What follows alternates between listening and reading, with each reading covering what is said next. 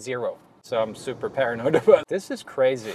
What's that? What was your question? Oh my God, everyone's so smart here. So I burnt out before the industry burned out. Like, I don't know about that. It's magical. Panic attacks.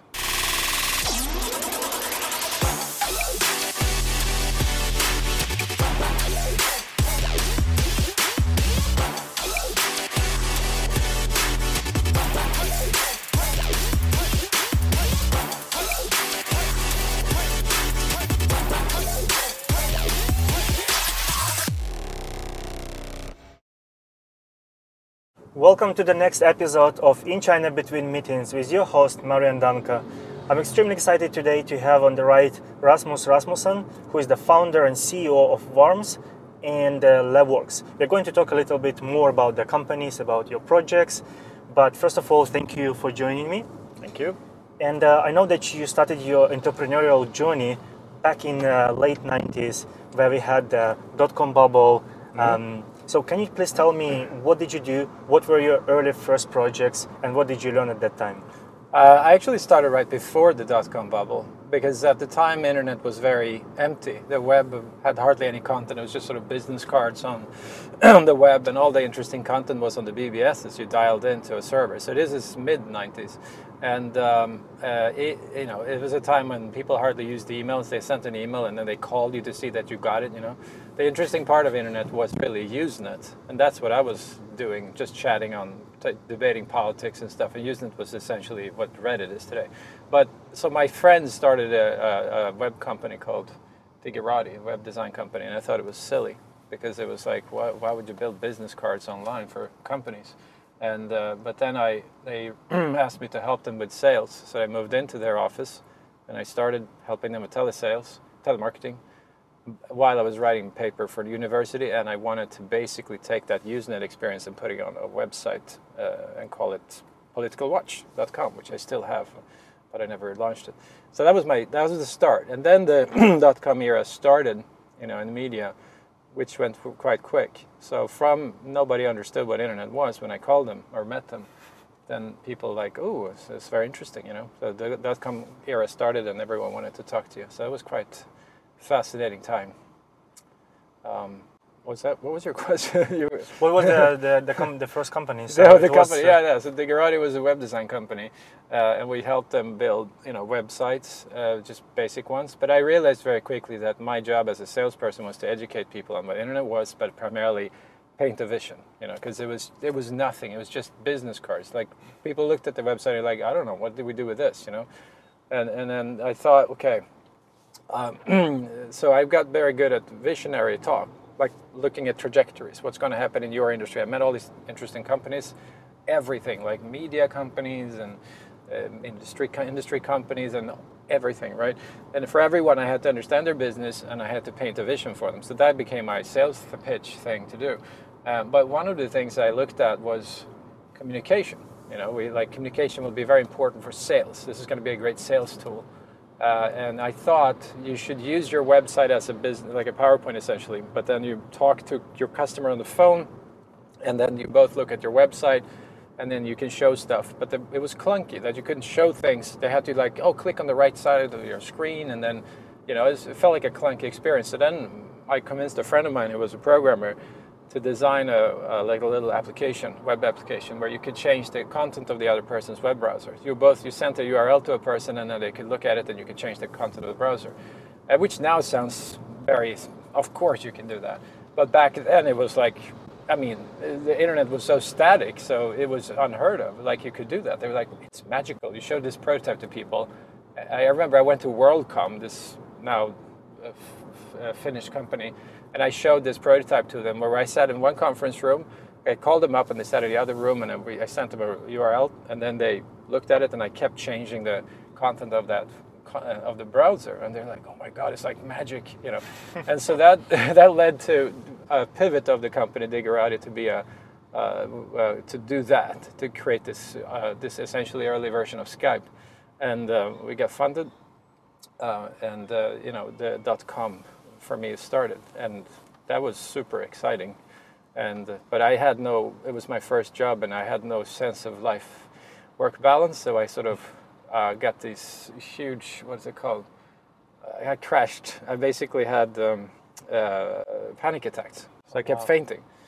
And I couldn't, it was so bad that eventually I couldn't go to work. I couldn't leave my apartment, so I had to quit my job.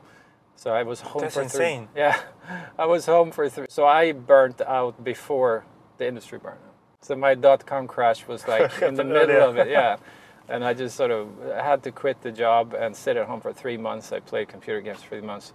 And I just sort of, I need to stay another job that is not this crazy. So that was the big, but that company, they eventually sold it. We didn't make money on it, but it still got 3 rounds of funding, I think. So, yeah. What was the second one? Oh, then, Fifth Element? No, yeah. Well, first I was then recruited by this company called Knowit, which had been a booming IT company in the early 90s in Sweden, and it was a listed company. It was like the fastest growing IT company, but they were a client server company, consultants. So they had very good engineers, but they had not worked on internet before, and they were now, from having been the darling of the business media, they were like, you guys are the old style, because now here comes the internet consultants, which was basically kind of bad programmers that were just good at talking, you know. Since I was exactly that, a kind of bad programmer who was good at talking through my years of visionary talk to all these companies, they're like, oh, this guy could help us. So they hired me to help them retain their customers before they lost them to the internet consultants, and to get new customers. So basically combining their experience and engineering ability with my sort of visionary talk on how you can do things. So that was really cool. And then they quickly gave me my own company, so which I then called Fifth Element. So I started a web design company for them that was essentially there to help them retain their customers and get new ones. And that was really cool, because then I get to meet the biggest companies, like big banks and insurance companies, and we got through, and so I could apply that visionary talk to them. So I went into the banks and said, you know, your future is mobile payments, and I went to the Swedish radio and I said, your future is radio on the mobile phone. The word podcast was used for other things back then, but it was, which was funny because most of them were so conservative. You know, like the banks were like, I don't know about that, and the radio was like, no, we don't believe in that. Our future is DAT or something, which is this idiotic electronic radio that had a little BMP picture on it that you could show the icon of the radio show. That they thought that was their future. So that I learned a lot through these years from meeting with so many companies and learning also about technology. So that really was a very educational start for me. So that Knowit was then, that was sort of I joined that company in the middle of the .com crash. So one of the companies that I went and pitched to was the Swedish Postal Office, and I painted a future for them where they, of course, would go under with their letter, but they had a better future with e-commerce package delivery. And then I painted a picture of how they would be the fantastic logistics company. They would have a fleet of trucks moving up and down the street, and just have guys running in and out of stores, picking up trash, leaving packages, picking up people's, checking luggage for the airport. And, you know, like, that's what you guys do. Start it now. Invest in building this fantastic logistics machine, and you're going to dominate the world. And they thought that was so cool. They presented it to the head of the postal office, and they said, well, let's hire this guy. And I said, no, because I believe in the future of IT industry. And a month later, it started crashing. So I was like, oh, shit. And that was an interesting year. What's your China story? I know you're one of those who've been here for quite some time. So you came in 2003 in Shanghai. So what was the motivation? Well, actually to Hong Kong. So what happened was the .com crash started, I was very early to see it coming without realizing what it was, because I looked in our spreadsheets, our funnels, sales tools, and saw that our incoming leads, qualified leads, were not very good. They were actually zero at the point, and that meant that 6 months later we would have no work with my little company. So I said, okay, man, we got to do something. So I fired a person, and I was called into the CEO of this company and said, we don't fire people here, we're building. We need to recruit, because it was all about building up. And I'm like, I showed her my sales funnel. I was like, I don't know what to do. And she's like, okay, fine, you can fire the person. And sure enough, a month later, we started firing 70% of the company. It just came down like so quick. It was unbelievable. And so, and then a few months went past. I then hired a telemarketing company to do market research on the future of our industry, or what we could do. We called every single company in our market in the greater Stockholm region and asked them, what are your IT investment for the next 12 months? And they said, zero. we have no investment in the next 12 months. And I'm like, this is crazy. We just fired 70% of the staff. We have a zero market in the next 12 months. There is nothing I can do. They're going to fire me next. So I better get out of here. And so then I moved to Hong Kong. I was hired by a company called EF Education First.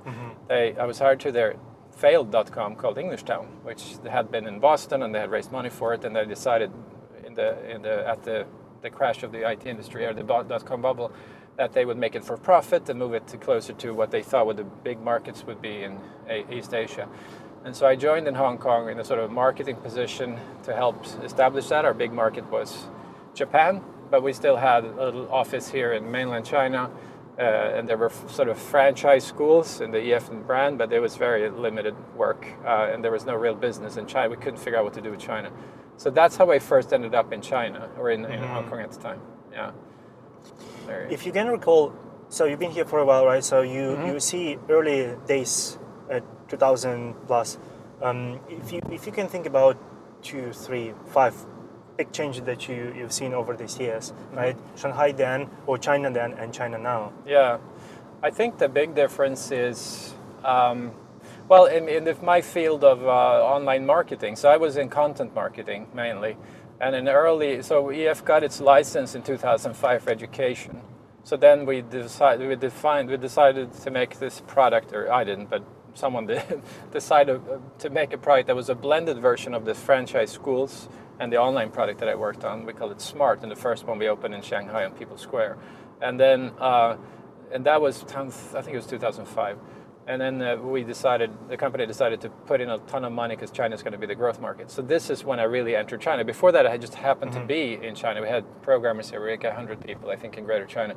But our markets were Japan and Brazil and Europe. But then everything changed. So at this time, the online marketing, which is what I worked on, was very cheap and very underdeveloped, which was good for us because we knew how to do it. So we could buy the traffic. It was so cheap. It was unbelievable. And it was it was very sort of naive in a way, which was a bit like, it was almost like Wild West in the work, you know.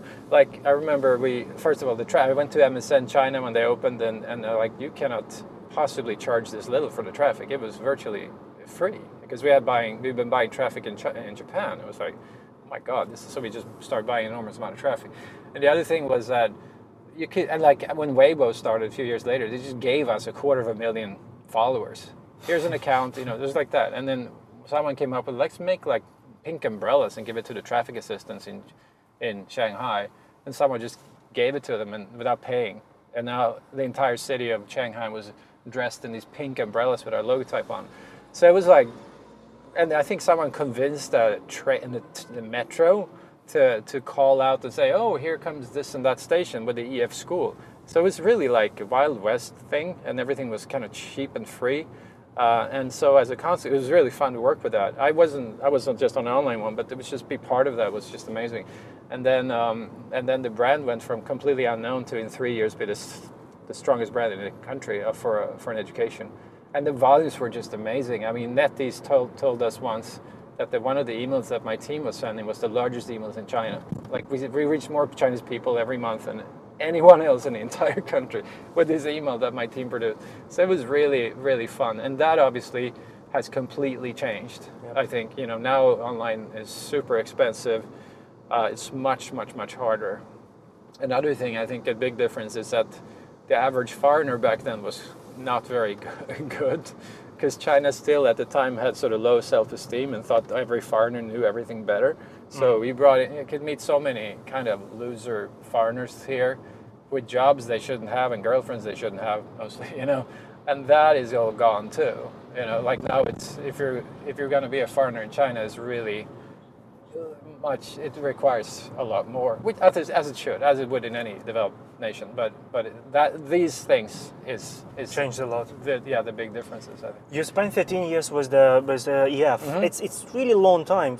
What did it actually keep you there? Is it passion? Is it, you know, the mission of the company, or team, or good pay? Well, I don't like education, so it's amazing that I stayed so long there. I really did not like education. It's funny, but the main reason was really the people. It was incredibly fun to work for. It's such they're so good at recruiting both smart and very social people. Because the actual company has been around for 50 years, is a travel company. So it's a very much of like very social people.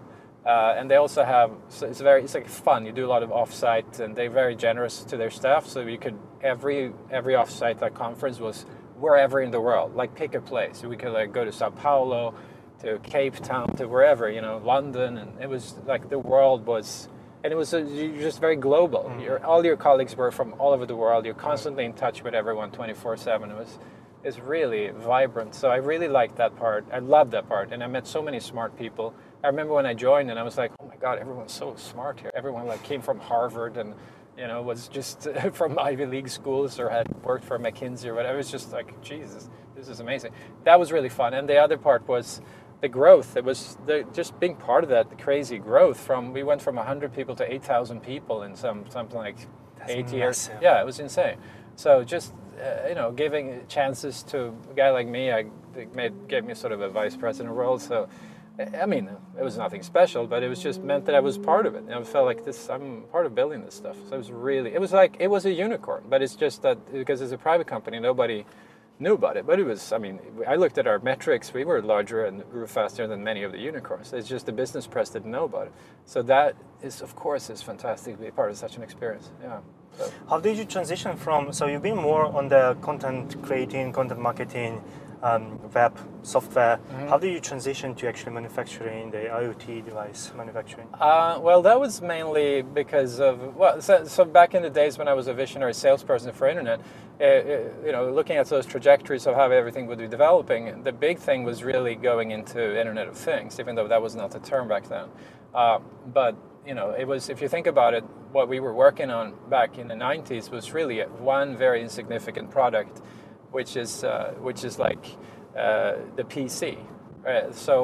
And then came the mobile phone. That's just two devices, the telephone and the PC. If you go back to pre-internet in the 90s, these are two very insignificant things. One is essentially a souped-up typewriter and a gaming device. The other is the telephone. So two devices were connected, and the world just changed. So imagine, and I mean this back early days, we could see what would happen when everything is connected, because obviously that was going to happen. So I've been sort of waiting for this IoT era. I thought it would come 10 years ago, and now it's starting. So for me, getting also tired of working just with PC and mobile, this is when the fun really begins, when we go into sort of a Harry Potter world. So I really wanted to work on other devices. And building, when you create things, you want to work not just with those two devices, but with everything. Internet can be omnipresent. And that is, from a creative perspective, which is what I am mainly, a creator, is amazing. It's like you've been given, first you had one tool, a PC, then you were given a mobile tool, that's two, and now you're getting like everything. Everything is now being connected. So it's just a much more fun sort of thing. But that poses challenges, because now we have to understand physical devices, which I had no experience in. So. And that leads to the next question.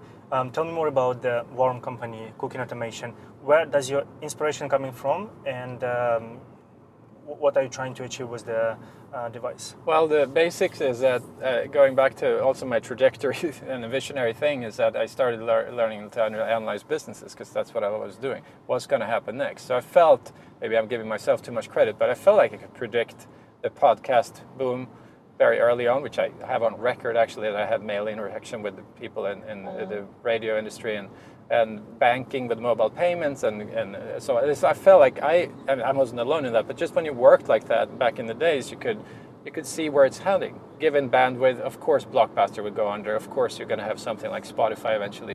I don't know what the name would be, but so now I've have that confidence, and I look at, so what's going to happen now with IoT? Well, obviously other industries are going to go the same way as the entertainment industry went, and banking industry and newspaper industry. So what is the biggest industry in the world? Well, it's the food industry. The food industry is 16% of global GDP or something. And so I was like, that's where I'm going to work. I don't know what. And then I looked closer at the industry, and I saw how hopelessly bad they are at IT and how incredibly arrogant they are. They think that, especially the kitchen appliance industry, they seem to think that they can get away with building a high-end Gaggenau oven with a computer that looks like it's from the 70s. So anyway, that was where I started, picked that industry. And then I had an idea for what to do. I want to build a proper automation device to really solve cooking problems, which is not really to cook for yourself, but is to eat better at home or, yeah.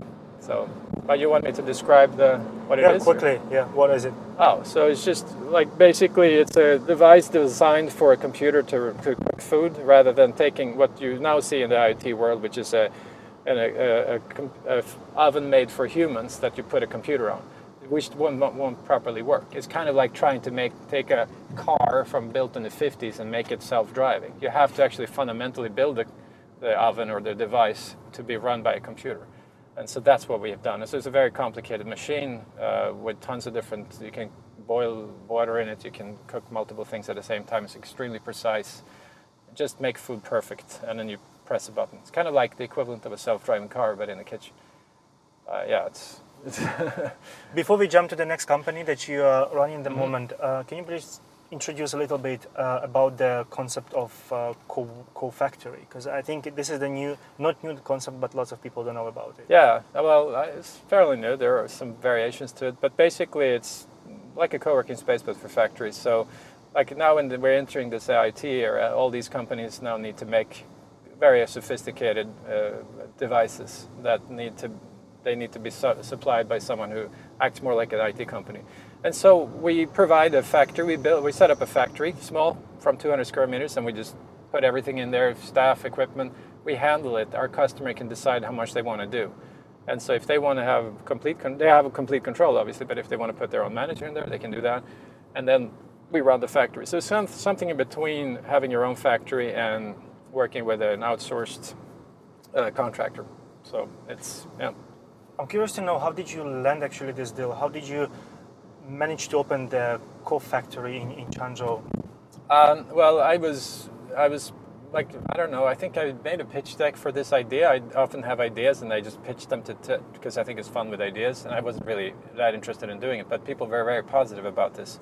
One of our investors in my other company was like, you have to do this, So, and then Changzhou government, someone from there, I forget exactly how it happened, but they're like, well, we want to help with this. So I came over there, I met them, they were very supportive, and we got lots of help. So we decided, even though I originally wanted to set it up in Dongguan or Shenzhen, the Changzhou government was so much faster and very supportive. So then it was like, all right, let's just open it here. So we opened in January this year, a factory and an office, and now we're building up our sales organization. Yeah, so that's Who are your typical clients? Small IoT startups and for our factory deal, but that's not really started yet because of the borders are being shut. And then mid-sized companies for our R&D offer and our sourcing offer, which is what we have as well. What are the recent trends in manufacturing in China, and what do you think if China is going to remain the factory of the world in the foreseen future? The biggest changes is automation in the small to medium-sized factories. That's what's going to happen next. They're very, very simple at this point. So the biggest change, and that's what China really has to be able to do, is to automate or at least implement the operations program for small and medium-sized companies. The small ones cannot afford like the big systems from Oracle and IBM and so on. And the other is that you need to treat the workers better because it's still manual for a long time, and now all the workers are going to DD and that. So there's an immediate shortage of workers, actually, which people never talk about. But I think China will continue because they're just superior in manufacturing, and all the suppliers are here. So it's going to be we tried to make stuff in the US. It's just 3 times as expensive. It's just extremely hard because the electronic industry is here. It's not in the US. It's never been there. So yeah, China, East Asia will continue being dominant for a foreseeable future in this. And a quick follow-up question. So you managed to open it in Changzhou, right? Which is super far from Shenzhen, and Shenzhen or Guangzhou is famous for manufacturing facilities for hardware. Do you think it's going to be a challenge for you to bring the manufacturing smaller companies to Changzhou, to the area where not is that famous for manufacturing? It is a bit challenged, but quickly people realize that that you don't need to be like we do assembly, and the parts suppliers are to a large degree in the south, but there are also many here. But it's not a practical difference than shipping from Shenzhen to Shanghai or to Changzhou versus Shanghai or Shenzhen to Dongguan, for example. It's super fast, so it doesn't stop anything. And Changzhou has the advantage of being in the middle of the country. So if you ship to entire China. It's actually many companies use this for warehousing. So to have it an assembly factory is actually a great location. But I agree. Originally I was like, this isn't going to work. But now I think we're going to open in Dongguan eventually as well. But it's actually a very good location for logistics purposes. It's fantastic. So yeah. When can we visit the factory? Whenever you want. You can come and visit. So it's already open and you're onboarding companies. We're building it now. They built a building, or we didn't build a building, but now we're doing the internal. We were a bit delayed because of the extremely complex safety rules. It's just we kept delaying because if something happens, I go to jail basically. So I'm super paranoid about everything has to be detailed, and you get conflicting messages all the time. So we have to get lawyers involved, and I think we're 2 months delayed because of this. So we're starting to build our factory, and I think the onboarding depends entirely on when the borders open, because we've been selling in Europe, but we're going to start opening the China market now, and I think then we can move companies in sooner than when the borders open. So we will see. We're starting sales in China now in August. So we shall see how that goes.